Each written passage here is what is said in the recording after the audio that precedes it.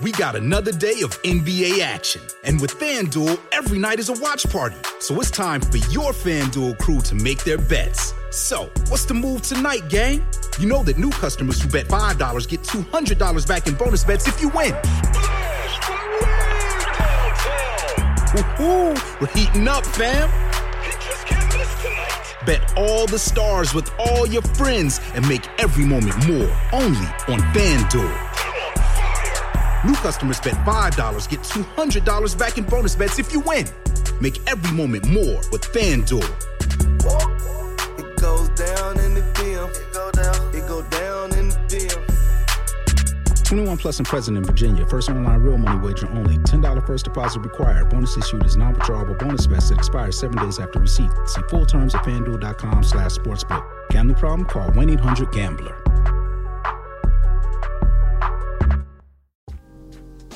Today is December 14th, 2021, and our first story. The wholesale price measure has risen nearly 10%, the fastest pace on record. And this is signaling that we may be facing a global economic collapse. The media is lying about this. Inflation is not transitory, and soon you may not be able to afford food. In our next story, the January 6th committee releases select messages actually proving the Trump inner circle was demanding that Trump condemn the January 6th riots. Kind of makes it seem like they were not staging a coup. In our last story, prominent leftist personalities have been banned from Twitch for using racial slurs. Hate speech policy is backfiring against people who straight up say companies should be allowed to enforce their terms of service and people have no right to speech on these platforms. Now, if you like this show, leave us a good review and give us 5 stars. Tell your friends about the show. Now, let's get into that first story.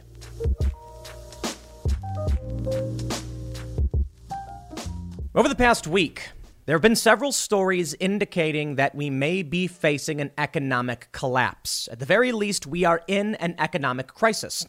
But some are writing that the global inflation runaway train is indicating a collapse could be underway. Recently, we saw the story basically everywhere. Food prices are higher than they've been in decades. Precipitating this was the food shortages, which of course still exist.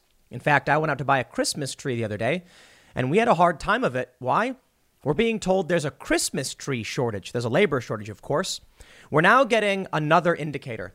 The producer price index rose at its fastest pace on record, 9.6%. It's frustrating. It's frustrating because there are individuals like, we here at Timcast who are relatively nonpartisan. I know a lot of people are going to recoil and say, that's a ridiculous statement, Tim. You hate the Democrats. You love the Republicans. I've never been a Republican. I've never been a big fan of the Republicans, but I can tell you this. When Florida is doing very well and they're defying the mandates, when the Democrats consistently lock people down and defy their own rules, it is not about party. It is about what is happening before our very eyes. So please, we need you to wake up. The Republican Party is garbage. Their policies are trash, but some of their policies, at least as it pertains to the COVID pandemic, have worked out fairly well. While Donald Trump did have a bad plan, in my opinion, 15 days to slow the spread, he was on board with, and that turned into a year and a half, longer technically, because we're still in it to a certain degree. Joe Biden and the Democratic governors have pushed this. And due to their policies, particularly around stimulus spending, we are now dealing with this inflation crisis, which may run away, grow out of control, and result in something worse than we have ever seen in terms of a depression. This is not to say vote Republican. Maybe in the primaries, but I tell you this, primary Democrats or Republicans, vote for who you think makes the most sense. This is just to say you need to pay attention to what's happening around you. Food prices are through the roof, and we warned all of you about this. It's not about party. It's about during the mass spending from the Democrats who have narrow control of the federal government. We all said, what I mean by we, it's the anti-establishment type. It's the populists, many on the left and the right, though mostly on the right, but not the establishment Republican types. We've been saying they keep spending like this, the costs will skyrocket. And sooner or later, you won't be able to buy food. We saw that report. Remember, General Mills said they're going to raise their prices by 20% in January. We now have fears of a global economic crisis. But if you were to pay attention to how the media has covered basically everything, the craziest thing to me is that news outlets that tend to be on the side of the establishment political party have been wrong on everything. Literally everything. Okay, not literally, but mostly everything. I have one story I want to show you. They keep saying things won't happen. They keep saying inflation, transitory. Even Jack Dorsey of Twitter tweets out transitory in quotes. They said it's just because we're being released from the lockdowns. Everyone's going to go out and spend, but prices will go back down. That made no sense. It was a lie. Why? A lie to appease you. They are burning down the country. They know what they're doing. I can show you one chart that should make you realize what's happening, and you need to pay attention. Again, to stress, do not listen to the Mitch McConnells. Do not listen to the Lindsey Grahams or the Nancy Pelosi's or the Chuck Schumers. The establishment party is not here for you. They are here to burn this country to the ground and extract whatever they can. Now, I want to show you this, the M1 money supply. This current chart starts with March 1986, my lifetime. And I want you to see how there is a major spike in the money supply. They are printing like crazy. Inflation is through the roof, and this will destroy our economy, make it impossible for you to save. And now we have Bloomberg telling people just spend your paycheck as fast as you can because we're dealing with runaway inflation. Let me show you the news and break down what's going on to better help you be informed, maybe figure out some strategies to navigate this crisis. Before we get started, head over to timcast.com and become a member if you would like to support our work here at Timcast. That includes these videos, as well as the Timcast IRL podcast, our new show, Pop Culture Crisis, and Tales from the Inverted World. And I'm not going to, I'll put in the link. I'll put a link in the description, but we have a new book out that we're going to start from Tales from the Inverted World, Mysteries, Ghosts, Paranormal. Help support our work by becoming a member. We have a lot of journalists working hard on all of these stories. But don't forget to like this video, subscribe to this channel, share this show if you really do like it, post it to social media. Let's read the first story, and I'm going to try and break down for you what this means for you. CNBC reports, wholesale prices measure rose 9.6% in November from a year ago, the fastest pace on record. They say the producer price index for final demand increased 9.6% over the previous 12 months after rising another 0.8% in November. Excluding food, energy, and trade services prices, excluding food, energy, and trade service prices rose 0.7% for the month, putting core PPI at 6.9%, also the largest gain on record. Estimates were for respective gains of 0.4 and 7.2, meaning the monthly gain was faster than estimates, but the year-over-year measure was a bit slower. Don't let that deceive you. Those numbers come with headline consumer prices running at their fastest pace in nearly 40 years and core inflation the hottest in about 30 years. This means your paycheck will not buy you what you worked to produce. If you work to produce, let's very, very simplify everything. You work on an apple farm. Your labor produces 10 apples. You should be able to buy at least 9 apples because, some of those profits go to the business to help maintain costs, right? It's not going to even cover this. As time goes on, because of rapid inflation, what you get paid will not buy you the equivalent of your own labor output. They say demand for goods continued to be the biggest driver for producer prices, rising 1.2% for the month, a touch slower than the 1.3 October increase. I don't want to get too much in the weeds on hard numbers. You need only know certain things, like this one from CNBC. Consumer inflation rises at fastest pace in nearly 40 years. 5 experts weigh in. Let me explain. It is not about current inflation. Don't get caught up in the official reports. What you need to know, with the fastest pace on records for producers and consumers, we are watching the tsunami come in. You're standing on the shoreline. And here's what you need to understand. Tsunamis is a great analogy. They say that before a tsunami, the water line recedes a great deal. And there are creepy videos where people are at the beach and they see the water just get sucked out to sea. And like the shoreline just drops back by like 300 feet. And people are like, whoa, look at this. The water is all gone. And all of a sudden, the water comes rushing back.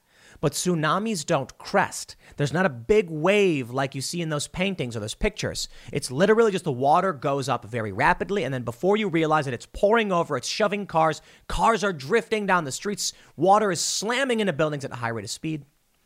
So what's happened now? The pandemic and the lockdowns. That was the water receding. We all watched it happen. We watched businesses get shut down. We saw the government spend like crazy.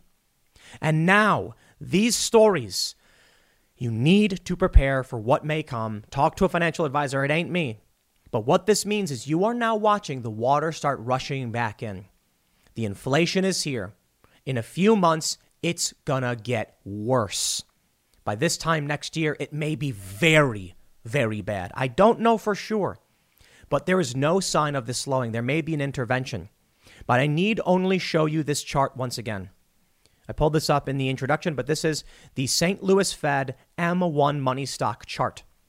My life, March 1986. They say there was 641 billions of dollars. $641 billion. Is that what it is? Billions? $641 billion. I guess that's how you'd say it, right? Hey guys, it is Ryan. I'm not sure if you know this about me, but I'm a bit of a fun fanatic when I can. I like to work, but I like fun too. It's a thing. And now the truth is out there. I can tell you about my favorite place to have fun. Chumba Casino. They have hundreds of social casino style games to choose from with new games released each week. You can play for free anytime, anywhere. And each day brings a new chance to collect daily bonuses. So join me in the fun. Sign up now at ChumbaCasino.com. No purchase necessary. VGW Group. Void where prohibited by law. See terms and conditions. 18+. Then we can see over time, the number does gradually increase rather steadily. By 2008, we can see it's doubled to 1,601 billions of dollars. From the time that I was born till the economic collapse, the money supply doubled. And it's a long period of time. I mean, 2008, I'm, in my 20s now, and I'm about 20. I think at this point I'm 22. Now take a look at this. When the pandemic hit, this line right here, that's the tsunami. You see, at this point, they decided to change the reporting metric to say that savings accounts could now be included in the money supply. It used to be that you could only transfer 6 times from your savings to your checking once a month because savings accounts were not considered to be money supply. It was savings. You save it for a rainy day. Typically, they had pretty good interest rates, but not really all that great. Well, when they released this, the entire money supply instantly increased by a massive order. From 4,000 billions of dollars in the money supply to 16,000. They opened the floodgates. That was the tsunami coming in. That was the dam breaking. Now, a lot of people have said to me, Tim, you don't understand. They just changed the reporting. It's not a massive increase in the money supply. That is incorrect. Since they opened the dam, since the dam broke, and we saw in May of 2020 a hard jump from April to 4,000 billions to May 16,000 billions. Since then, we have seen a massive increase. From May of 2020 to June of 2020, there was a jump of around 300 billions. To July, it went to it went up about, where are we at? Let's just try to take this. And up about 500. By October, it was up over $1,000 billion in the money supply, $1 trillion. Now, the reason I show you my lifetime in this chart is because from 1986 till the economic collapse, there was not even an increase of $1 trillion. It was $800 billion. But in the span of only a few months, we've accomplished that.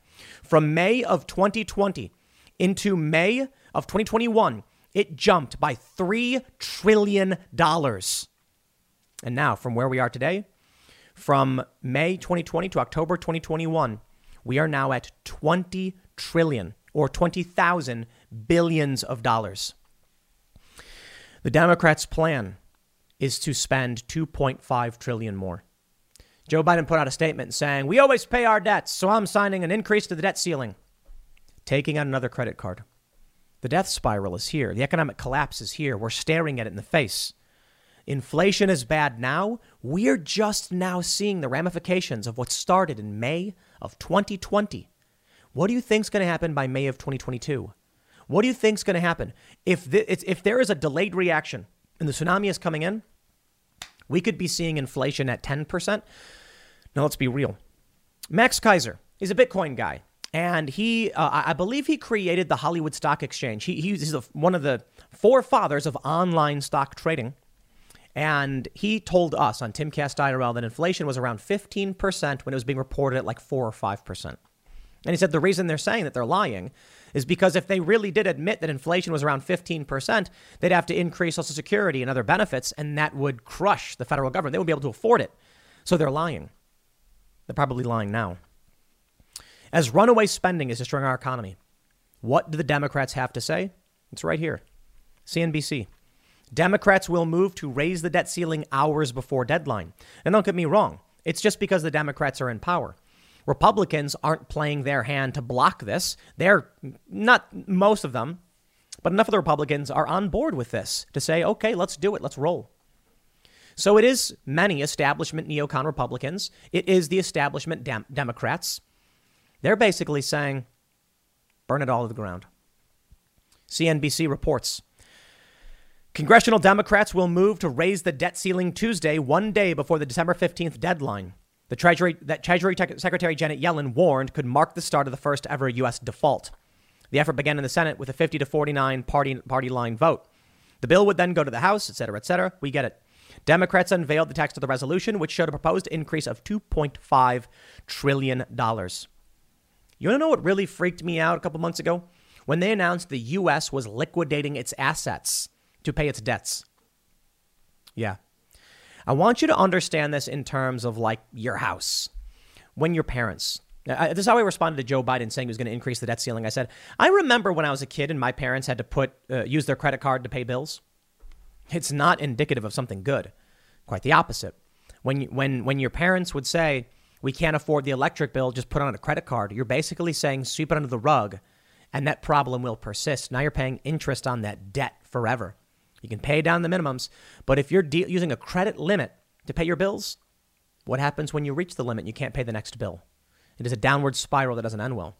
That's what we are doing in this country. On top of that, we saw that the U.S. was selling off assets to pay its debts. That's the next step in the phase. Well, we've maxed out our credit cards. Time to sell what stuff we have. The U.S. is not doing well. And how long until we run out of stuff to sell? We can't just keep taking out more credit cards. And then we default. It's the end of the U.S. empire. There are a lot of people who have consistently defended all of this, who have lied over and over again. Our next story from CNBC. El-Erian says, Erian, or however you pronounce it, transitory was the worst inflation call in the history of the Fed. No, it was a lie. And we told you that. What I mean by we is anti-establishment populist individuals. We don't shill for the elites in the establishment. I don't like the neocons. I don't like the neolibs. I'm not even a big fan of Donald Trump. He's just much better than most of them. I like the Mises Caucus. I like Dave Smith, Michael Malice, those guys. But I'm not a fan of the establishment or the elites, nor the billionaires, nor the wealthy. I think they're ripping everyone off. It's a big club. You ain't in it, and neither am I. And I'll mention this again. Siraj last night on IRL said, you must be in the club, Tim. Being successful with your business, well off, does not mean you're in the club. No, they're lying. They're lying to extract as much as they can as they burn the system to the ground. They keep lying to you. Please understand this. They have lied every step of the way. I don't care about Republican talking points. I don't care about Democrat talking points. Every step of the way. They said 15 days to slow the spread. That was Donald Trump, too. What did that turn into? A year and a half. They said, just wear a mask, you'll be fine. Then they said, wear 2 masks. Then they said, okay, it's just until we get the vaccine. Then they said, just get 1 dose of the vaccine and you can go out and do your thing. Then they said, if you're fully vaccinated, you can take your mask off. Then people got fully vaccinated. Then they said, you know what, keep your mask on, actually. Then they said, you know what, 3 boosters. Now we are moving into the phase of a 4th shot with it's BioNTech saying, we need a booster, and the Pfizer CEO saying we probably are going to need 4 shots for Omicron. It's not ending. It's increasing. They keep telling you more. And the media along the way has lied and told you everything's okay. Ignore the far-right conspiracy theorists. Far-right. Transitory, they said. Let me give you a non-economic example. This one's been going around. This is from Vice. Anti-vaxxers are terrified The government will enforce a vaccine for coronavirus, February 28th, 2020. Anti-vax groups on social media are claiming that the spread of the disease will lead to mandatory vaccinations and unlimited surveillance. And then, July 27th, 2021, from Vice News, COVID vaccine mandates are coming, so get used to it. They lied to you. They told you it wouldn't happen. Just comply and everything will go back to normal. For nearly 2 years, they have said, comply and everything will go back to normal. But it hasn't. It's only gotten worse. They told you mass spending will not lead to inflation. And now it's here. They said, don't worry, that inflation was just transitory. It's going to go away. It's just because we're reopening. That was a lie. They said, don't worry, inflation is good for you. It means your wages will go up. It's bad for the 1%. That was a lie. Now food prices are the highest they've been in decades. And I'm already hearing from people saying they can't afford cereal for their children. They lied over and over again. Here's a story from Live Mint. They're carrying it from the Wall Street Journal. What is causing inflation right now? The current bout of inflation has several identified causes, many of them linked to the pandemic. For one, consumers are flush with savings from government stimulus programs and depressed services spending from restrictions on businesses, leading them to open the spigot for goods that are in scarce supply. You see the important part there? They said the mass spending and stimulus would not lead to inflation. They said we need to do it. But the bill comes due always. Either you pay now or you pay later. Paying later costs more. They go on to mention energy prices, including gasoline, have gone up as oil and gas production lags behind a return of consumer demand coming out of the pandemic. And Joe Biden shut down Keystone XL, and he put a ban on fracking on federal lands and some public lands. Now, a lot of people have correctly pointed out they lied to you again. They manipulate through framing. Hey. All of these conspiracy theorists saying Keystone had anything to do with this is lying because Keystone wasn't carrying crude. It wasn't built yet. Shutting it down did nothing. That's a lie. With the shuttering of the Keystone pipeline, you had many people who now said, if we don't get Keystone up and running, in the next 10 years, we will not have the supply required to meet demand. Therefore, with high demand and a low supply, prices will go up. This caused people to do one of two things. Either they said, buy now because it's not going to be available in a few years, or people said, speculate because that price is going to go up and we can sell, baby. Now, that last one's exploitation I'm not a fan of. Knowing that the supply is going to be constrained, so you buy in and hoard something so you can jack up the price when demand hits and then sell it off. I don't like that. I don't like stock trading. I don't like any of that stuff. But people are allowed to trade what they want to trade. It exists. However, a big factor in this, quite simply put, is that many people just said, with the shuttering of fracking, we are not going to be energy independent. We will have too much demand on gas, especially with the reopening of, the country and the end of the lockdowns, which are still somewhat in place. Demand will spike, prices will go up, and that was Joe Biden's doing. They go on to say, the return of demand has led to supply chain disruptions. Truck drivers, seaport slots, and warehouse spaces are all in short supply, leading to costly delays and rising shipping rates for goods. Yeah, people are quitting across the board in a lot of ways. There is a single-digit collapse in the labor market, which is specifically due to vaccine mandates. Now, single-digit may mean 2 or 3%. We often hear this, 97% of our workforce was vaccinated. Nothing to worry about. 95% of the truckers are vaccinated. That means a 5% drop-off in an already, while we're already dealing with a labor shortage. We can't deal with another one. They lie. Food is more expensive than it has been in decades, and that's hurting you.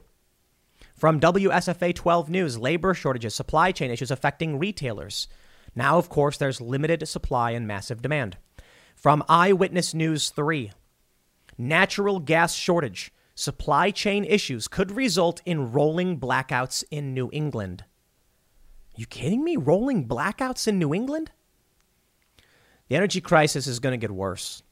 Nord Stream 2, Joe Biden giving this power to the Russians. We're going to see it across the board. Now we're dealing with a bunch of other really weird stuff, too. You thought prices were bad now? Supply chain is worse than you realize. You see, people think the supply chain means there's no toilet paper. No, it means things like this. From the New York Times. This chemical is in short supply and the whole world feels it. Farmers in India are desperate. Trucks in South Korea had to be idled. Food prices already high could rise even further. A chemical. What chemical is that? This story is about one of those unsung forces that quietly keep the world running. It is a story about the clockwork interconnectedness of modern civilization and how disturbances in one part of the planet kick up storms in another. This is a story naturally about urea. Prices for the humble chemical, yes, the stuff in urine, are soaring to levels not seen in over a decade. In this time of everything shortages and inflation worries, that alone might not sound too surprising. But urea links up several disparate-looking strands of global economic disruption, showing how easily extreme weather and shipping turmoil can cause supply shortfalls to radiate. I don't believe the official reasons they're giving for the shortages, to be completely honest. The other day I was told that the reason there's a tree shortage was due to the 2008 economic crisis. And that may be true. They said when the crisis happened, people didn't have homes. People lost their homes. And if you don't have a home, you don't buy a tree. So farmers stopped planting trees. That to me sounds like it makes no sense. If you don't sell trees, which take 15 years to grow for Christmas, why would you not plant some today? What about today makes you expect there won't be trees to sell in 15 years? No, it sounds to me like there's a labor shortage. We went to one place to go, but we went to the place we normally go, and there were trees, but there was no one there. And we walked around like there's nobody here, and we looked it up and said closed. A few other places said closed. We finally found one place that was open and had trees, and we bought some trees. We got 2 trees because we're having a big old double Christmas party. But, the season is we're halfway through December, and a lot of people have already got their trees. But we were told that there is a disruption in the tree supply for Christmas. There was a turkey shortage. We had to buy our turkey in advance. There's chicken wing shortages. So now we're seeing stores market thighs. I got to be honest. Chicken thighs are pretty good. I like them a whole lot. But I went to a restaurant and they said that wings were way expensive, but they did have thighs. And so we ordered a big bowl of thighs. I'd never done that before. We usually just get wings, right? But the disruptions are affecting basically everything. Now, truth be told, we are very well off. Okay, we in the United States are still doing well. But there are a lot of people who are struggling to get by every day, living paycheck to paycheck. And this is what we get. This is what we hear. Bloomberg article mocked for suggesting Americans spend their paycheck immediately to cope with inflation. Last night on Timcast IRL, we talked about this. With Lucky Land Slots, you can get lucky just about anywhere. Dearly beloved, we are gathered here today to... Has anyone seen the bride and groom? Sorry, we're here. We were getting lucky in the limo and we lost track of time. No, Lucky Land Casino, with cash prizes that add up quicker than a guest registry. In that case, I pronounce you lucky. Play for free at LuckyLandSlots.com. Daily bonuses are waiting. No purchase necessary. Void where prohibited by law. 18+. Terms and conditions apply. See website for details. Mocking Bloomberg. They said, what did people do in Argentina when inflation was at 50%? They got their paychecks and they bought whatever they could immediately. Yeah, that's not a good thing, right? That's a terrible thing. That makes inflation worse. And if that's what we have to do, we are in serious trouble. But it seems like that's where we're at. And so I've said something similar. I've repeatedly said I don't want to hold U.S. dollars. Inflation is through the roof. Spend it, buy what you can. Prices are skyrocketing. Man, guitars I'm looking at are twice the price. You can't go wrong buying whatever you can right now. So I've just been like, whatever we need for the production, let's not wait. Let's buy it now and grow into it. Buy the larger clothes when the kid's growing up. He's 9 years old. You're like, just buy the large and then he'll grow up and then it'll fit him, right? That's the way I'm viewing it right now. Because if you wait, the cost is going to be through the roof. But I did point something out. Bitcoin prices have dropped a lot. They were at like 68,000 and then Bitcoin, fell and then crypto fell. Some crypto prices have gone through the roof. Like Minds token was at $3.60 this morning. That's massive, a massive gain. And so my view is, for me personally, not for anybody else, maybe what you can do is let's take this Bloomberg article that says spend your paycheck immediately to cope with inflation. Maybe they need only put in 2 words after the word immediately and before the word to. And they should write, Americans should spend their paycheck immediately on Bitcoin to cope with inflation. I am not telling you to do that. I have no knowledge of where Bitcoin will go, and the prices have dropped off quite a bit. A lot of people have messaged me saying, should I buy now? I don't know. I don't. Bloomberg writes, Bitcoin's latest plunge highlights the dangers of a crypto salary. Yeah, but I don't care about its plunge. Personally, I don't care about any. I just bought a bit more crypto, actually, because of inflation. And because of this, from the South China Morning Post, November 22nd, why the global inflation surge could signal an economic collapse. The link between inflation and asset price collapse or debt market implosion might have been forgotten, but it's still there. Policymakers cannot afford to ignore the increasingly shaky state of the foundations on which the global economy rests.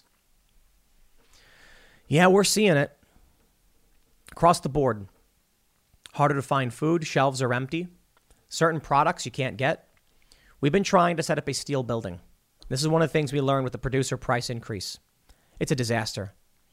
You know, look, our business is a booming. We got more money coming in to hire people and to expand.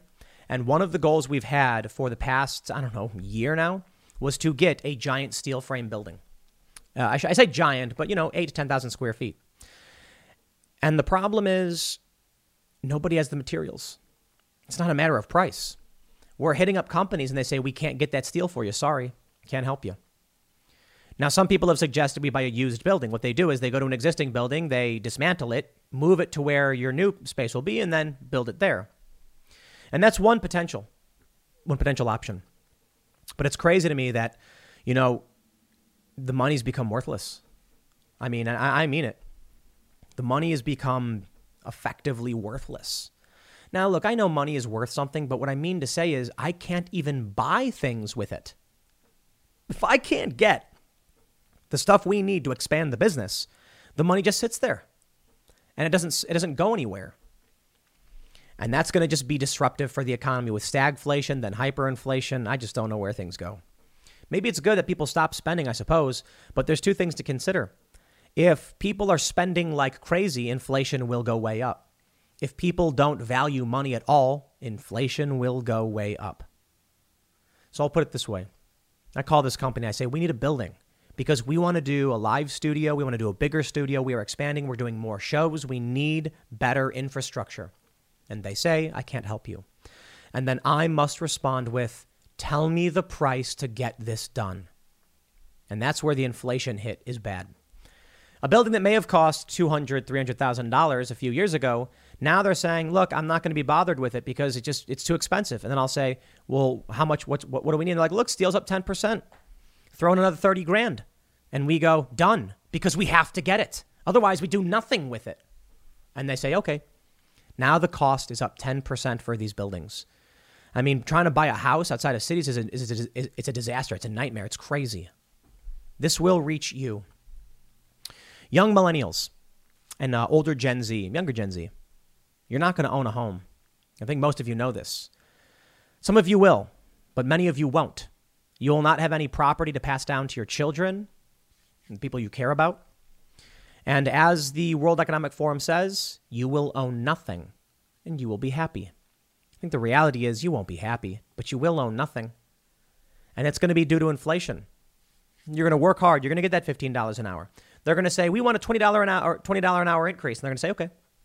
With the supply chain disruption, that $20 an hour, it's going to be able to get you a bedroom that someone else owns. You're going to be able to eat a meal for breakfast and dinner. Probably have to skip lunch, but you'll get enough food, but just enough. And you'll be happy with your $20 an hour, I suppose. You'll be like, I did it. But you still won't be able to buy anything. You won't be able to buy imported goods, TVs, computers, cell phones, and that'll be it. You'll be a service sector employee, $20 an hour. Congratulations. Your buying power will be the equivalent of a cheeseburger every hour. You'll be able to have a family. And perhaps that's what their goal is. What I really think is that the establishment politicians, Republican and Democrat alike, are extracting as much as they can as the ship sinks. Take a look back at the M1 money supply. And this major spike, my friends, the ship is sinking. View this as the water level. And this whole thing is our boat. The water is almost to the top. We are almost completely underwater. So what does that mean? Well, they jumped on the life rats a long time ago. They sold assets. They bought goods. You saw them, playing dirty games with stocks. And here it is. The inflation is bad. I blame the Democrats and many of the Republicans. Here's my request to you. If you're a liberal, Democrat, Republican, Libertarian, primary all of these people. Get the incumbents out before it's too late. Midterms are coming up, and I'll leave it there. Next segment will be tonight at 8 p.m. over at youtube.com/TimCastIRL. Thanks for hanging out, and I'll see you all then.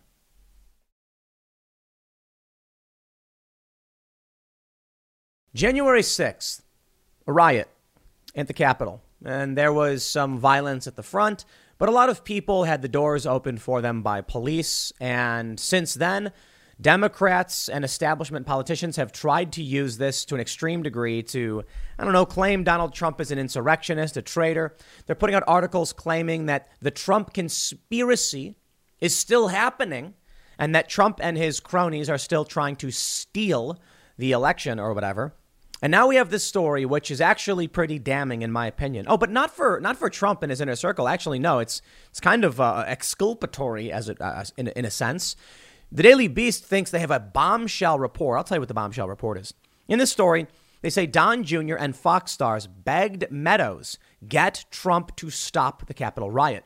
Liz Cheney revealed text messages from the president's son, Sean Hannity, and Laura Ingraham to Trump's chief of staff on January 6th. Now, the January 6th committee wants contempt charges for Mark Meadows, Trump's former chief of staff.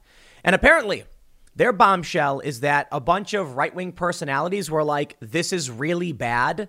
Please tell Trump to stop this. They are leaking people's text messages. Okay.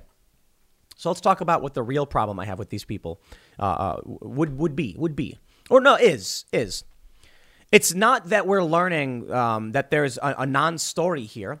The January 6th committee is trying to put people in jail, Steve Bannon and Mark Meadows, because they are hyper-polarized, tribal partisans, and this country is being gutted and torn to the ground. It is not relevant, in my opinion. I suppose you could say it is, that people are texting saying, it's a bad thing, we don't like it.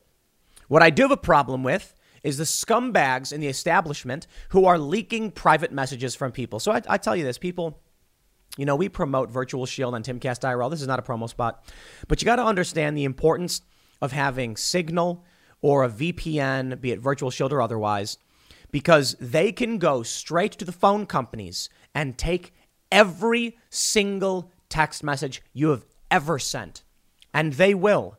And they will leak it out for partisan reasons. And I'm disgusted by it. Now, a lot of people on the left are acting like January 6th was the apocalypse. It's bad. Yeah, I think it was bad. But this is not. This is your bombshell. Your bombshell is that Trump and his inner circle didn't want this to happen. Or I should say that Trump's inner circle didn't want it to happen. Here's the report from the Daily Beast. A bombshell dropped in Monday night's January 6th committee hearing when it was revealed that Donald Trump Jr., along with Fox News stars Sean Hannity and Laura Ingraham, begged White House Chief of Staff Mark Meadows to get the president to make a national address and halt the Capitol riot, which Trump did. Okay. He's got to condemn this ASAP, Trump Jr. texted Meadows. The Capitol Police tweet is not enough. I'm pushing it hard. I agree, Meadows responded. We need an Oval Office address. He has to leave now. It has gone too far and gotten out of hand. An aide to Donald Trump Jr. declined to comment on the newly disclosed exchange, one of several with Meadows that Rep. Liz Cheney, a member of the House Select Committee to investigate the January 6th riot, read aloud at the meeting. Donald Trump Jr. texted Meadows again and again, according to Cheney. How did Liz Cheney get reelected? What are y'all doing up there in Wyoming, man? And I'm not kidding. I mean, what the? Okay. She probably won't get reelected again, but these are, I believe the people on the January 6th committee embody evil incarnate. These are the elitist, scumbag, authoritarian, crackpot, despot types. They will bludgeon you over the head. They will take your private messages. They will publish them. They will lie. They will cheat. They will steal. And y'all in each and every one of those districts voted for these people. And now we're sitting back watching the worst of the worst. You know what's funny? They said Hillary Clinton embodied everything wrong with government. And Donald Trump embodied everything wrong with our culture. And you know what? Yeah, I kind of agree with that. I get it. Donald Trump, arrogant, blowhard, smack talking, body slamming, whatever. Not him, but he made that gesture when he was, mocking the journalists who got body slammed. But populist, not part of the inside, political beltway stuff. And so Trump really did want to help America, in my opinion, though he's far from perfect. Hillary Clinton was everything wrong with our government, right? She is this snooty, elitist, corporatist, neo-lib, blah, blah, blah, establishment trash. The January 6th committee represents, if you were to take Congress, everything that's wrong with it, and then, boil it down to get a nice little Congress extract, just like the pure sludge and slime and grotesque scumbaggery that is Congress, you would get the January 6th committee. Exaggerating?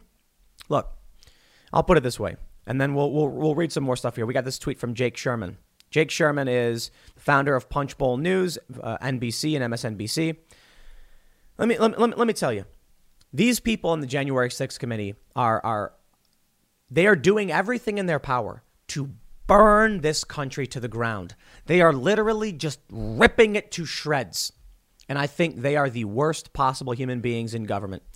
Now, if you are one of these establishment type individuals, politically uninitiated, don't know what's going on with anything in this country, and just believe whatever you watch on CNN, you'd probably imagine or believe that these people are the good and noble, just people trying to get to the bottom of the insurrection. Sure. What they're really doing is gripping the fabric of this country and pulling and tearing as hard as they can. So there was an article that came out in the New York Times yesterday, and I talked about it on Timcast IRL. We talked about it. I talked about it on my main channel, that Charles M. Blow, writing for the New York Times, says we're edging closer to civil war. And I'll tell you why. It's not because of you or I. It's not because I talk about it, though that's what they would try to claim. No, it's because of the January 6th committee. Here's a tweet from Jake Sherman. Let me read this for you and break some stuff down. Jake says, last night, as we all know, the January 6th committee released texts that Meadows got on January 6th. I knew I had communicated with a ton of White House officials that day as I sat in the Capitol. This thread stuck out to me. And that's because they were my texts to Meadows saying, we're under, here's the article. One text he received said, we are under siege at the Capitol. Another quote, they have breached the Capitol. In a third, Mark, protesters are literally storming the Capitol, breaking windows on door, rushing in. Is Trump going to say something? There's an armed standoff at the House chamber door, and another from someone, we are helpless. Now, here's the thing. That was just one tweet. Do something for us. We are under siege in the Capitol. There's an armed standoff at the House chamber door. We're all helpless. This article that Jake Sherman saw made it seem like it was different people. They are trying to burn this country to the ground. They, as in the establishment, crony, neo-lib, neocon, etc., whatever you want to call these pieces of human trash. One quote said, we're under siege. Another quote, they've breached the Capitol. A third, they're storming the Capitol, breaking windows. A fourth, there's a standoff at the... They break it up to make it seem like all of these texts flood in when it's, mostly just one guy tweeting all of these things. So look, hyperpolarization is here. It's getting worse. And I'm sick and tired of, we are, I guess, the populists. We are not the elitists. We're not part of the club. Yesterday, we had Siraj Hashmi on the club, and he was like, you're part of the club, Tim. You're part of the club. And I'm like, am I? Why is that? Is it because my business is successful? No, I don't think we're part of any club. I don't think so. I certainly think there's a big club, and I certainly think you can be wealthy and be not in that club. And that's what I believe, we have right now. Now, for a while, the club, as George Carlin put it, the same club they used to beat you over the head with, it's a big club and you ain't in it. It is a big club. But the club seems to have been shrinking a bit. For a while, it was like everybody who had some kind of power, they were in the club or at least, in the periphery of it. Now we are seeing the rise of people with power and means, resource and influence who are rising up outside of that club. So what does the club want to do? January 6th panel, the perfect example of the establishment taking the pure slime, the scum scraped off the walls of a 40-year smoker's house and just smashed into one congressional unit. This is the seat of power they're trying to retain. These are the neolibs, neocons, desperate to not lose their power and to exert whatever they can to destroy everyone who dare oppose them, using January 6th as their trick.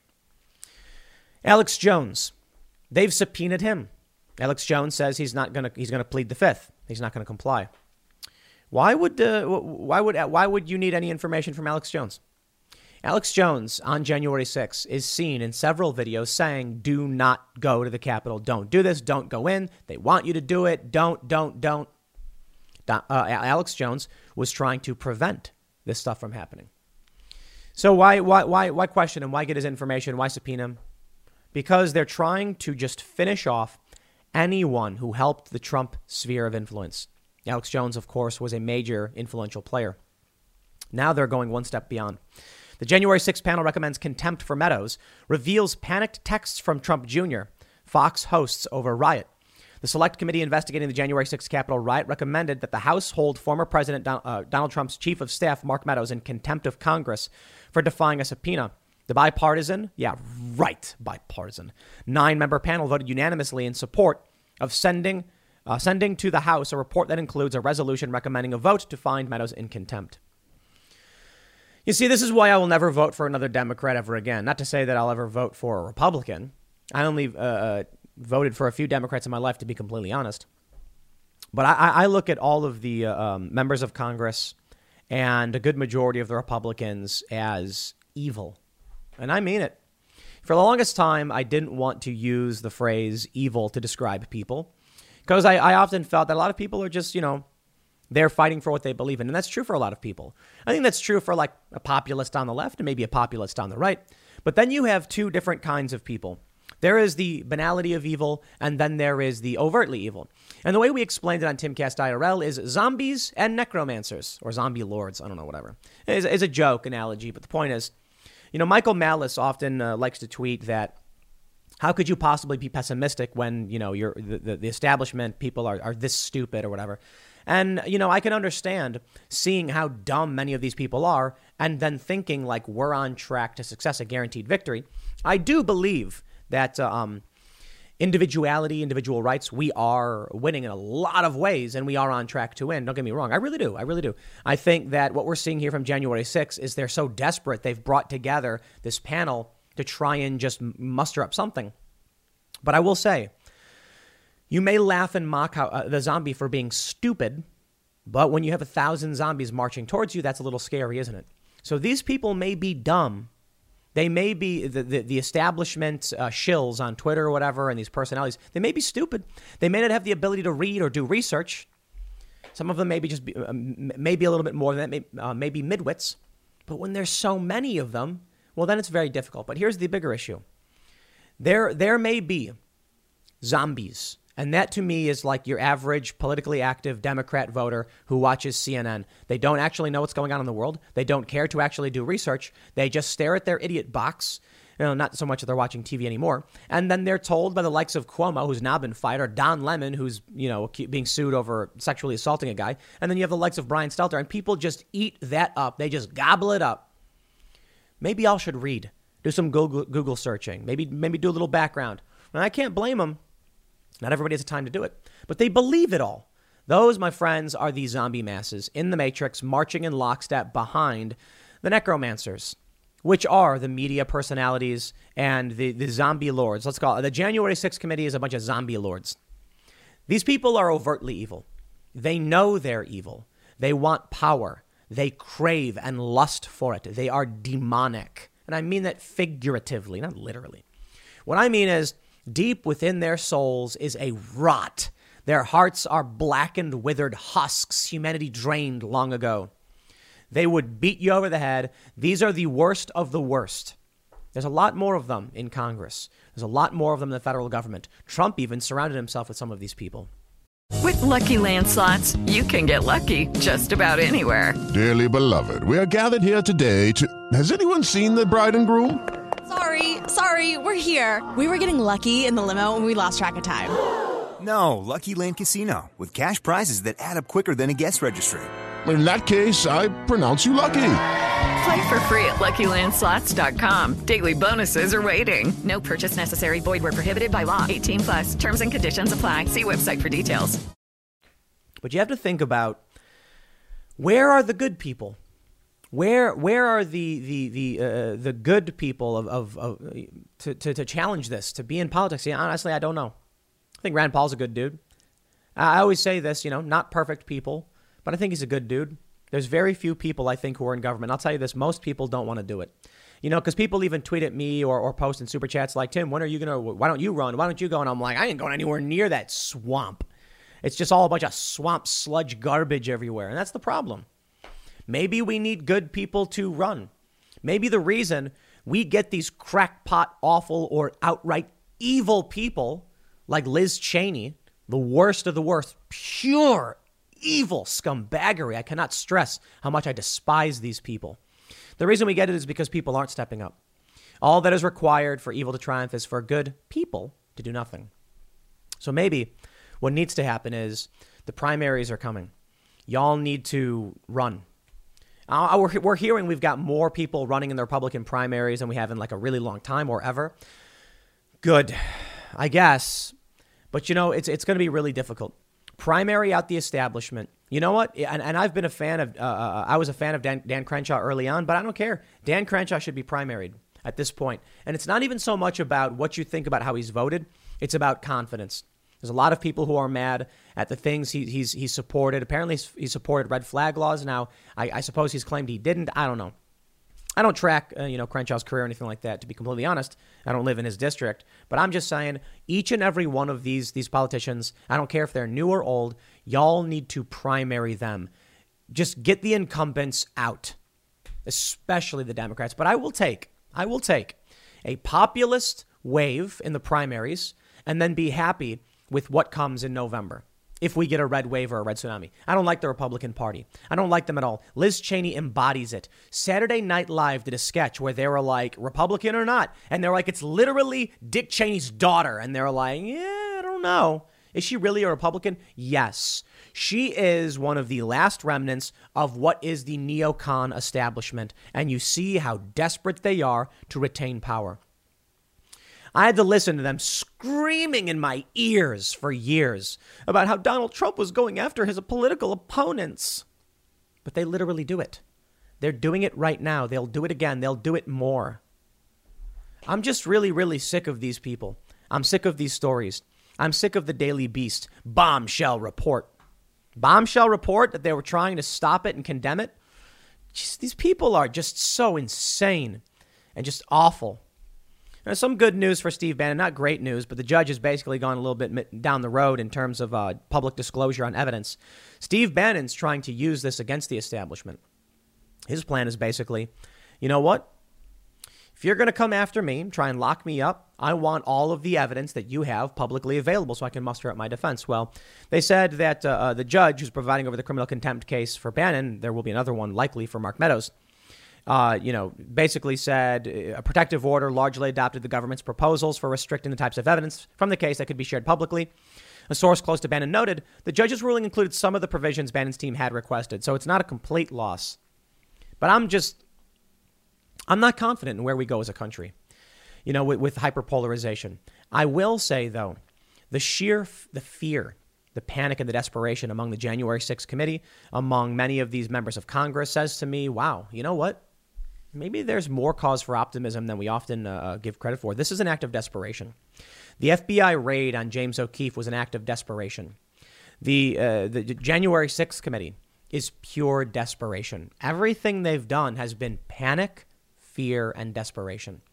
And so watching evil squirm, sometimes, it's a good thing.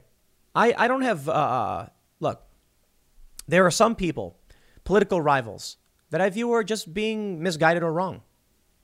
There are a lot of populist leftists who, unfortunately, will blindly just side with the establishment because that's what they're told to do. And that's unfortunate. And I view them as misguided.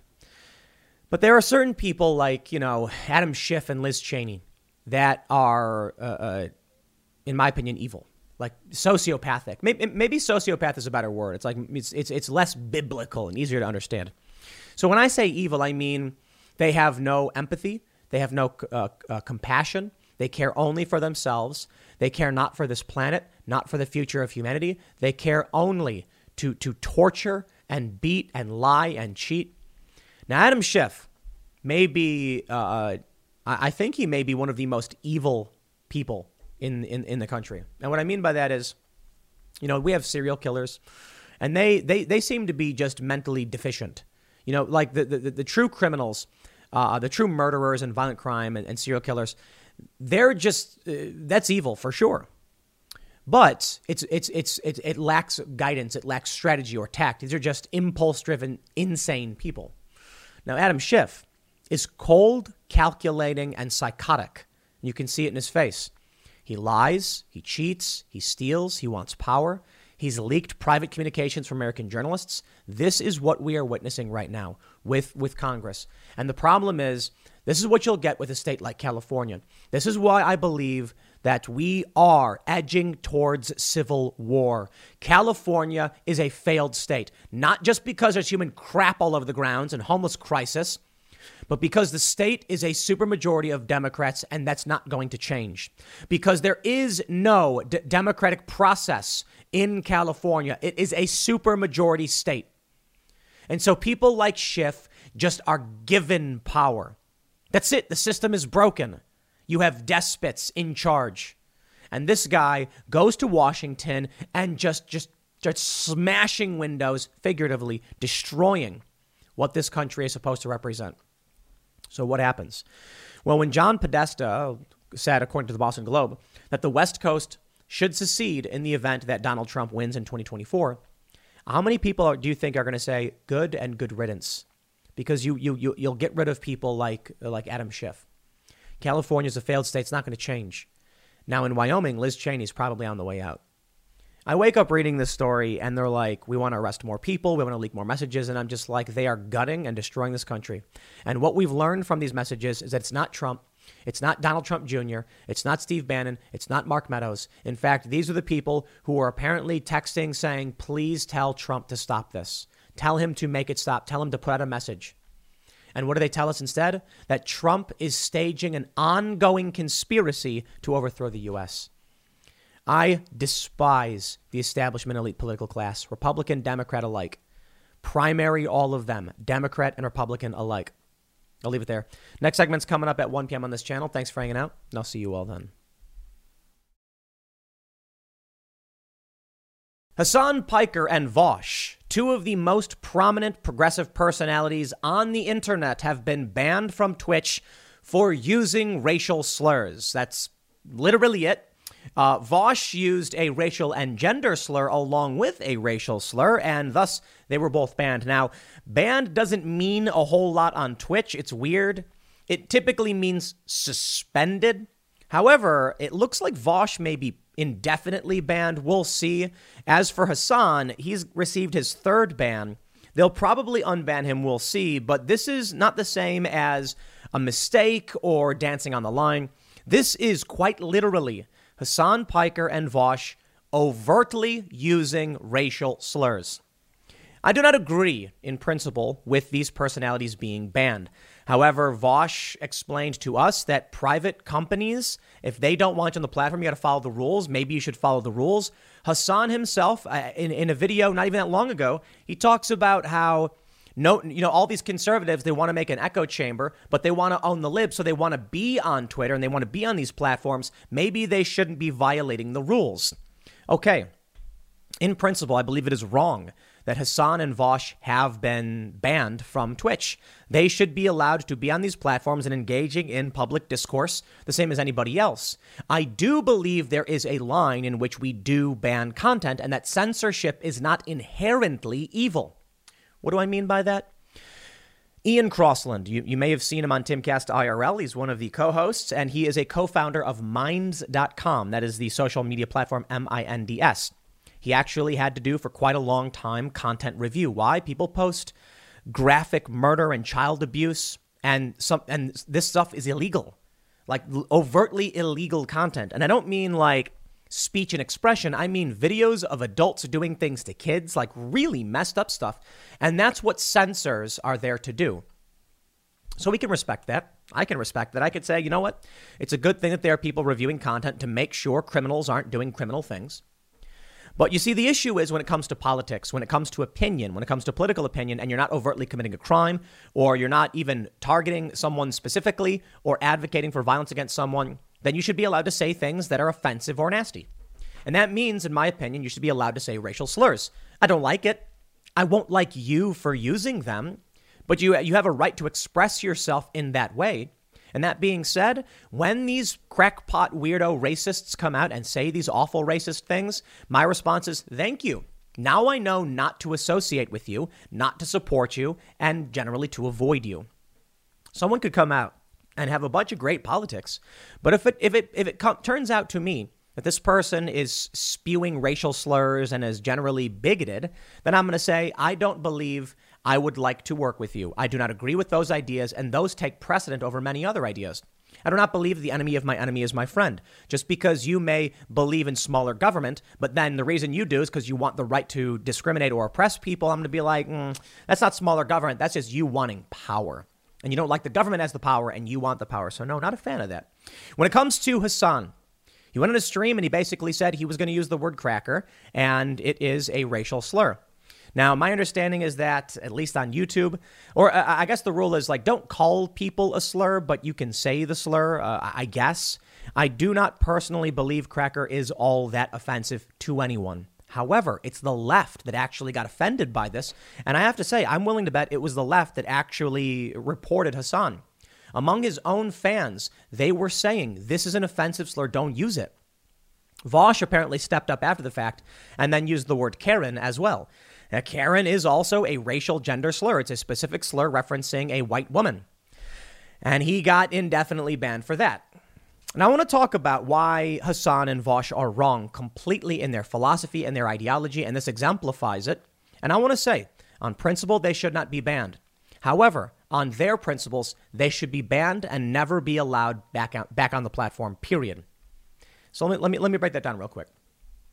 The way I see it, I appreciate that they're allowed to voice their opinions. I think a lot of people have taken clips from Vosh and Hassan out of context. There was one recently where people were like, Hassan is supporting Assange's extradition, and it was an out of context clip. I don't play that game. The full clip was him saying, yeah, I don't think Assange should be imprisoned forever and, et cetera, but man, his stands are crazy. And I'm like, that's a fine opinion. If you want to claim that Hassan isn't supporting Assange, show me the full clip. Don't edit it. Recently some people that I know, good friends, were like, oh, man, I've seen these clips of Dave Rubin. They're kind of embarrassing. And I'm like, let me guess. Some guy on Twitter posted a clip. You saw it. You believed it.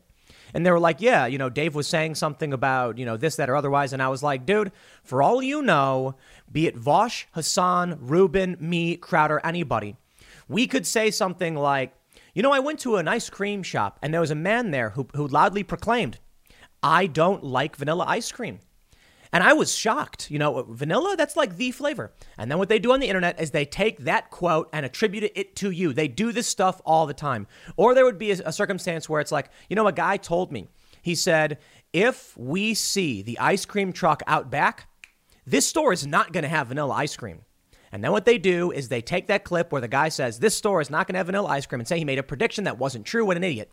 When in reality, he was saying, if indicator applies, if indicator equals yes, then. Simple if then statement. So I'm not playing these stupid games. Now, look, I like that they're on here expressing their opinions. I like being able to argue with them. I am not a fan of Hassan because I think he's an establishment player. Vosh is a bit of an establishment player, but he still is a little anti-establishment in many areas, and he was willing to concede a lot of points the left typically isn't. We've had him on the show a couple times. I can respect that.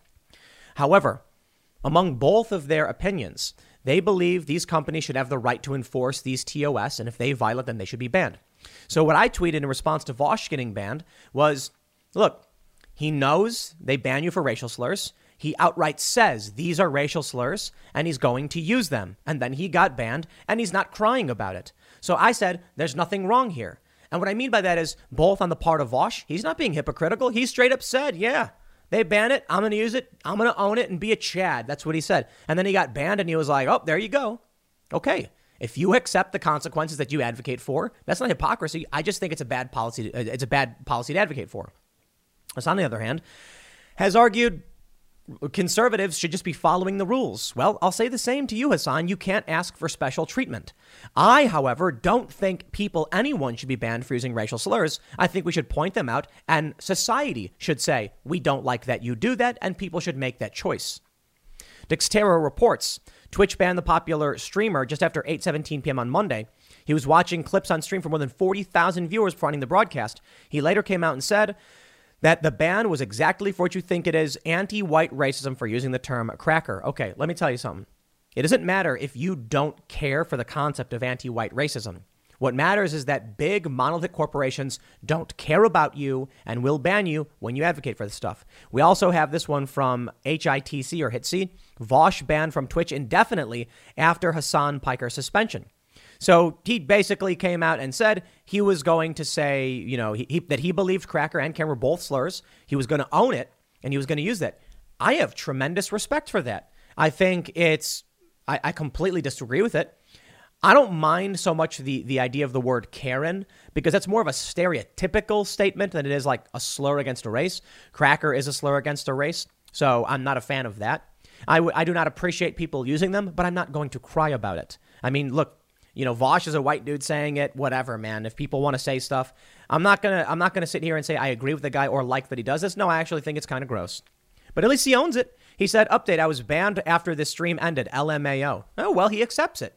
I can respect that. Here's the problem, ultimately, across the board with this policy, with these ideas, the ideology of people like Hassan and people like Vosh saying massive multinational private corporations can privatize the commons and then ban people from them. Sorry, I'm actually, when it comes to economic policy and, you know, when it comes to human rights, I'm on the left. Unlike Hassan and Vosh, which is really quite hilarious. And now all of their stands are going to flip out and be like, how dare you say that? Oh, I'll make it really simple. I believe the commons should not be privatized. I believe the commons should be held by the people.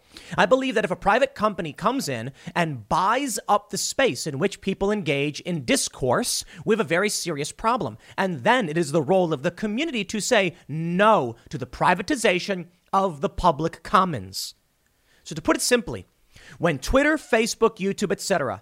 take over the space by which we communicate with each other and advocate for policy and our political opinions, we have a problem of far-right authoritarianism. As someone who would be on the libertarian left, and even, heck, the authoritarian left, you should be saying, no, the people have the right. Now, unfortunately for the authoritarian left, they would then come out, or I should say, unfortunately for the libertarian left, the authoritarian left would then come out and be like, the people in the party should control it and we'll shut out any dissent. So it's effectively the same thing when it comes to the censorship. But if you were truly on the libertarian spectrum and leaning left, you would say the commons must be protected by the community. That is to say, members of the public have a right to be on Twitter. Yes, I believe they have a right to be on Twitter because Twitter took over the water cooler. Twitter took over the church. Twitter took over the town square. We are no longer engaging in public debate in these places for the most part, and thus we need to reconcile that. Now, the ANCAPs and libertarian types, they might be saying, no, a private business can do it at once and they can ban you if they want to. Well, you know what? I'm not of that persuasion. So if you want to come out and claim to be a leftist, but support multinational billion-dollar corporations shutting down public discourse, okay, I'm sorry. That's not even authoritarian left. You're supporting corporations. And now look what they're doing. You see, this is what's really fascinating to me. Hassan got banned for using racial slurs against white people. And I can only say, I told you so. Now, Vosh, I think, for the most part, he owned up to it. He said it. He knows all this stuff. I can't really complain about that. A guy being like, yes, they should ban racial slurs. Yes, he says he'll use them, and then he gets banned and says LMAO. Okay, that's fine. It'd be like me saying that they should sell peanut butter and jelly sandwiches, and you know what? If you go to the store, you should get one. And now I have one. It's like that's what you wanted to happen. I can't complain about hypocrisy there. I just think it's a bad idea. Now I'm going to break down exactly why beyond just my personal opinions and show you this. This is incredible, major breaking news, and it's very, very important. John Stossel, he's incredible. He's a great journalist. He said, here's where the facts about me lie. Facebook bizarrely claims its fact checks are opinion. Hands down. Look, when Tucker Carlson and Rachel Maddow get sued, they say they're opinion speakers, and that's true. What then happens is that people on the right say, Rachel Maddow admits that she's not saying facts. And then the people on the left say, Tucker Carlson admits he's not saying facts. Let me explain. Statement of fact as a legal term is something very specific. If Tucker Carlson comes out and says the people who, on January 6th who were pushing and fighting were feds, that's an opinion statement. It sounds like he's saying there's a fact. He's not calling it. No, he's saying that would be an opinion statement. Now, people on the left try to exploit that and say, aha, that's not a fact. If he said, so-and-so who was seen down there, according to these documents, is definitively proven to be, there is a very fine line between what constitutes an opinion and what constitutes a fact. Calling someone a narc, a fed, or a Nazi are opinions. That's true. Now, you can try and argue, but they're going to be like, a fed, I was just saying the dude was a snitch and like an informant. Like, I wasn't saying he was literally working for the federal government. You know what I mean? Now, there's a fine line. It's hard to know where it is, but typically a court will try and be reasonable in this matter. This is where it gets really important. Facebook has stated in defense to a lawsuit filed by John Stossel. They say, he writes, Facebook has responded to my lawsuit in court. Amazingly, their lawyers now claim that Facebook's fact checks are merely opinion and therefore immune from defamation. Wait, Facebook's fact checks are just opinion? I thought fact checks are statements of fact. That's how Facebook portrays them on its website. Each time a fact checker rates a piece of content as false, Facebook significantly reduces the content's distribution. We apply a warning label that links to the fact checker's article disproving that claim. Here's where it gets good. I have long advocated for this, and John Stossel is the man of principle who stepped up to the plate, slammed that pitch straight out of left field. Boom, home run. Bringing in the grand slam to win the game. Okay, maybe not yet. But here's what I stated. When you post something to Facebook, let's say you write an article, and Facebook says false, misleading, or whatever, partly false, Facebook has made a statement of fact, not an opinion. You see, what happens is these fact checkers who are given, carte blanche effectively to diminish, reduce, harm, or otherwise get taken down your content, it is Facebook who applies that label to it. And John Stossel argued that. Facebook tried to claim in court, you can't sue us because Section 230 protects us from what other people do.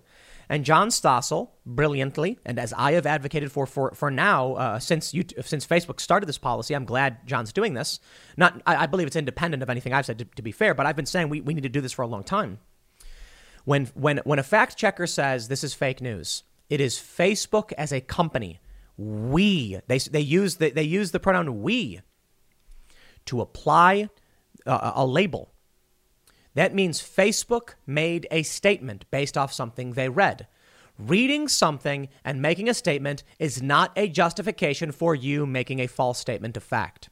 So to go back to Hassan and Vaush, when they say they should be allowed to do these things, they are wrong, they are opinionated, they are political, and they will ban you in 2 seconds. Now, again, Vaush seems totally cool with it. He agrees with it. So there you go. Like, I got nothing to complain about other than saying he's wrong. Hassan, however, I believe is hypocritical because he's like, just don't break the rules. I broke the rules and now they're mad at me. This is BS, anti-white racism or whatever. Don't say it. Don't support it. You can't have it both ways. You can't expect the system to be like, don't say racial slurs. Except you, Hassan, you can say whatever racial slur you want. In this capacity, we can see the true fallacy of this idea that these companies have the ability to effectively police content. On Twitter, James O'Keefe is suing because when he got banned, Twitter said that he was banned. They released, I believe they released a statement. And I'll also point out language too in a second. I believe they released a statement where they said that he was operating multiple accounts or something. And James says he wasn't. That's insane. And thus, that's defamation. You'll notice in many of my videos, I am very careful about how I describe things because accuracy is important. That's why I say I believe or apparently or allegedly or reportedly. So what Facebook could simply do is they could put a label on John Stossel's content that says, according to X, this is misleading. Instead, they say, we applied a label that said, this is misleading. Okay, round 2. Name something that's not boring. A laundry? Ooh, a book club. Computer solitaire, huh? Ah, oh, sorry, we were looking for Chumba Casino. That's right, ChumbaCasino.com has over 100 casino-style games. Join today and play for free for your chance to redeem some serious prizes. ChumbaCasino.com. No purchase necessary. Void where prohibited by law. 18 plus terms and conditions apply. See website for details. Well, there you go. If I read an article that says Donald Trump did a front flip, and then I come out and say he did, and Trump says I never did, and you have no proof, I can't defend that statement in court by being like, but I read it somewhere else. They'll be like, I don't care where you came up with the idea, whether you read it or otherwise. You made a false statement of fact. Look at the Covington kids. This is the problem of the system. That's how Facebook portrays it on their website. We apply a warning label. He goes on to say, you know, he points out the Tucker Carlson and Rachel Maddow thing. What he points out, and this is really interesting, is that the fact checkers on Facebook, this is where it gets even worse. He says it was Facebook, not a third party, declaring my posts partly false. Facebook's warning was created by Facebook and posted by Facebook in Facebook's voice. Facebook's own website says we apply a warning label. The next thing that needs to happen, my friends, James O'Keefe needs to sue Wikipedia. Why? The Wikipedia article for Project Veritas, or should I say Project Veritas should sue Wikipedia. It says Project Veritas from Wikipedia, the free encyclopedia or something like that. The article then goes on to disparage to a great degree Project Veritas. It includes citations, but those citations are irrelevant. The statements are made, according to the page, by Wikipedia in Wikipedia's voice. Sue them.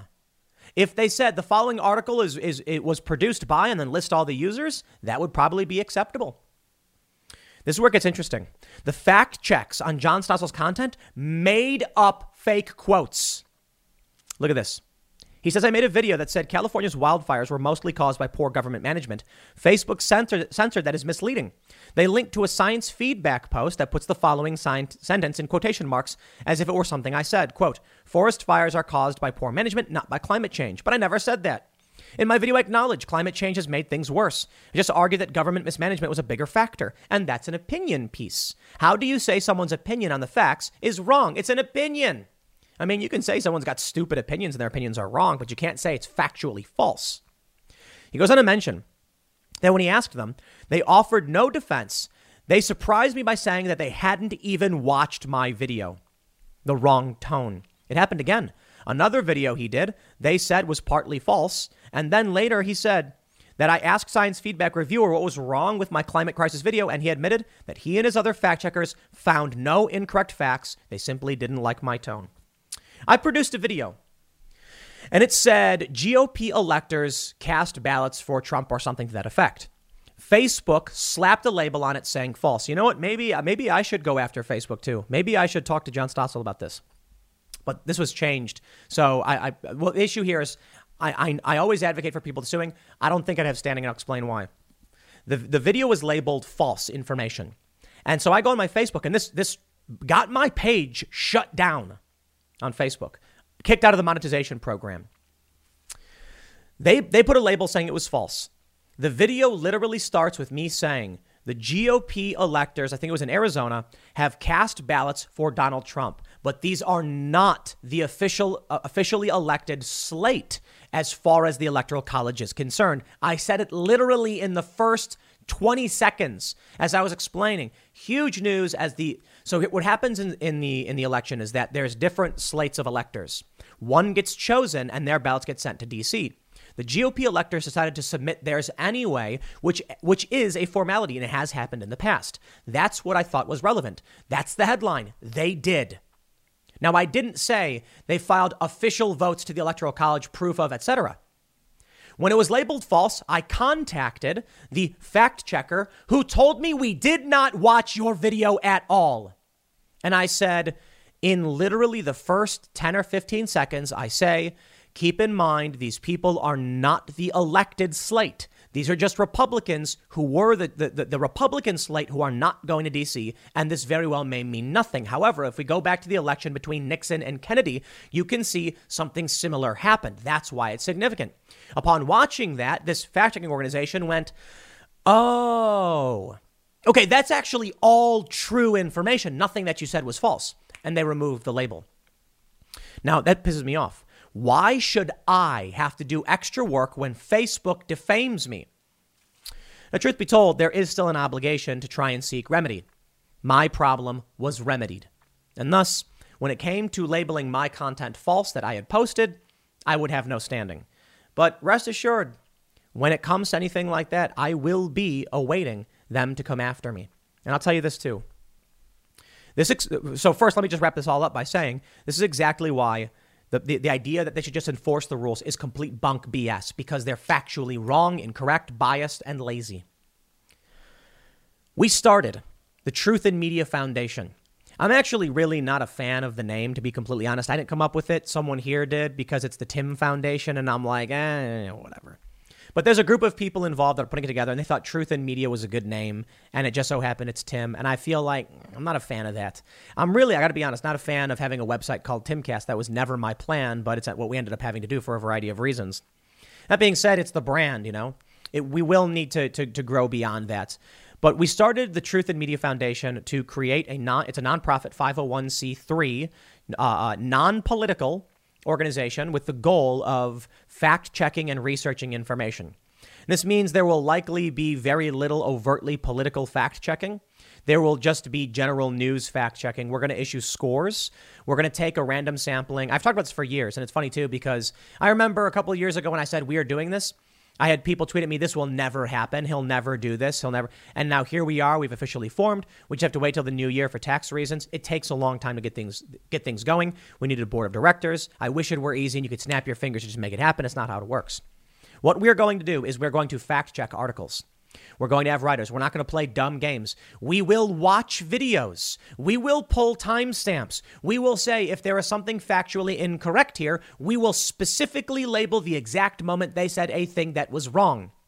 And if we are approved by Poynter to be a fact checker on Facebook, when we say partly false and you click it, we will say the only thing we take issue with is specifically line 3, at minute 6:20 that said this part is not correct, but the rest is fine. We'll be very specific.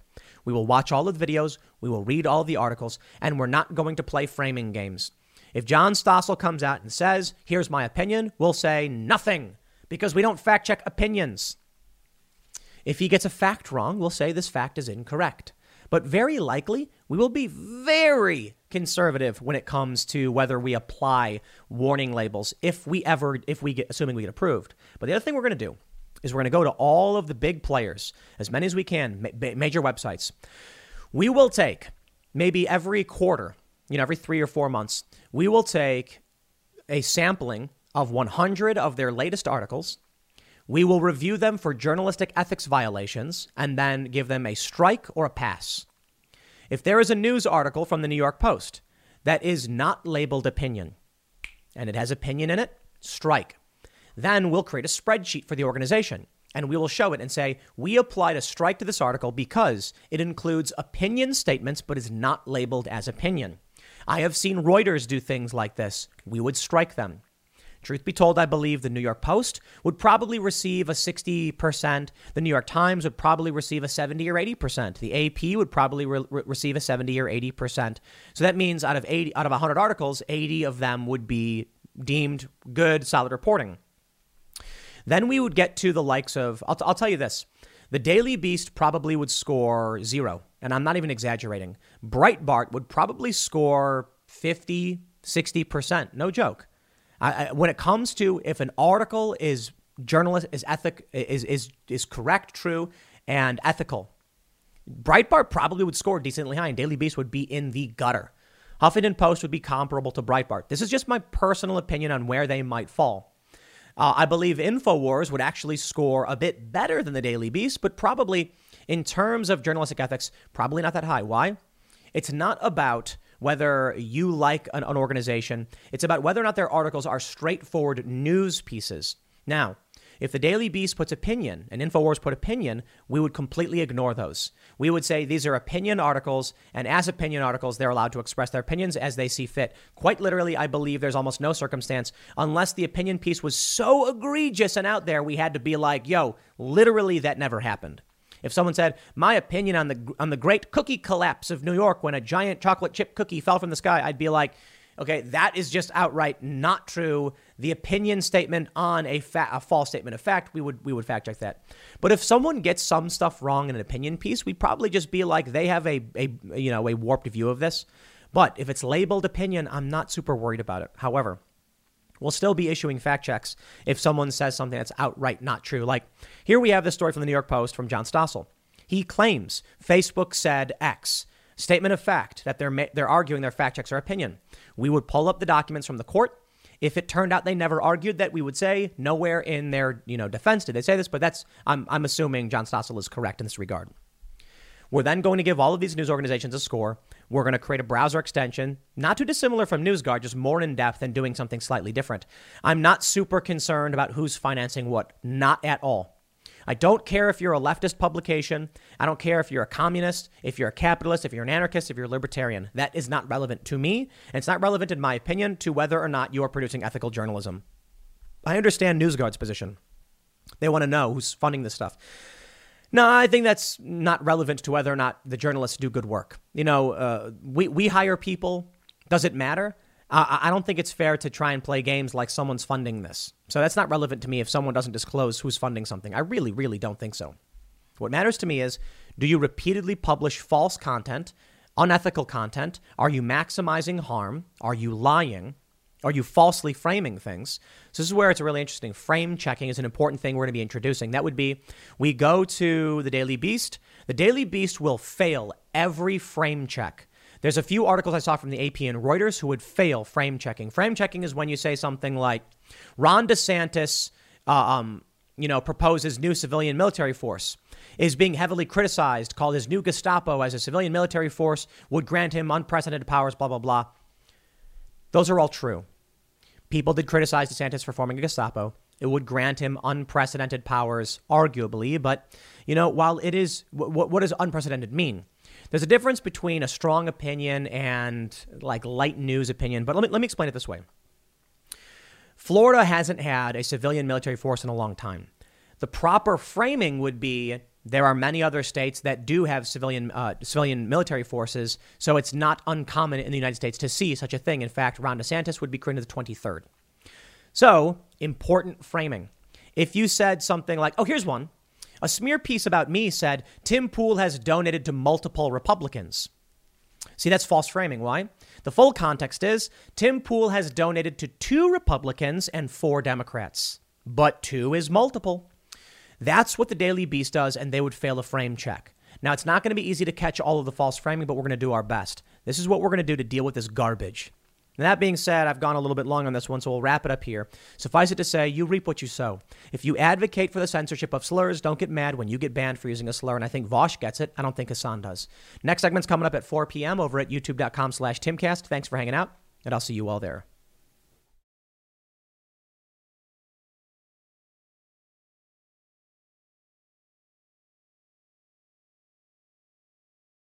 Lucky Land Casino, asking people, what's the weirdest place you've gotten lucky? Lucky? In line at the deli, I guess? Aha, in my dentist's office.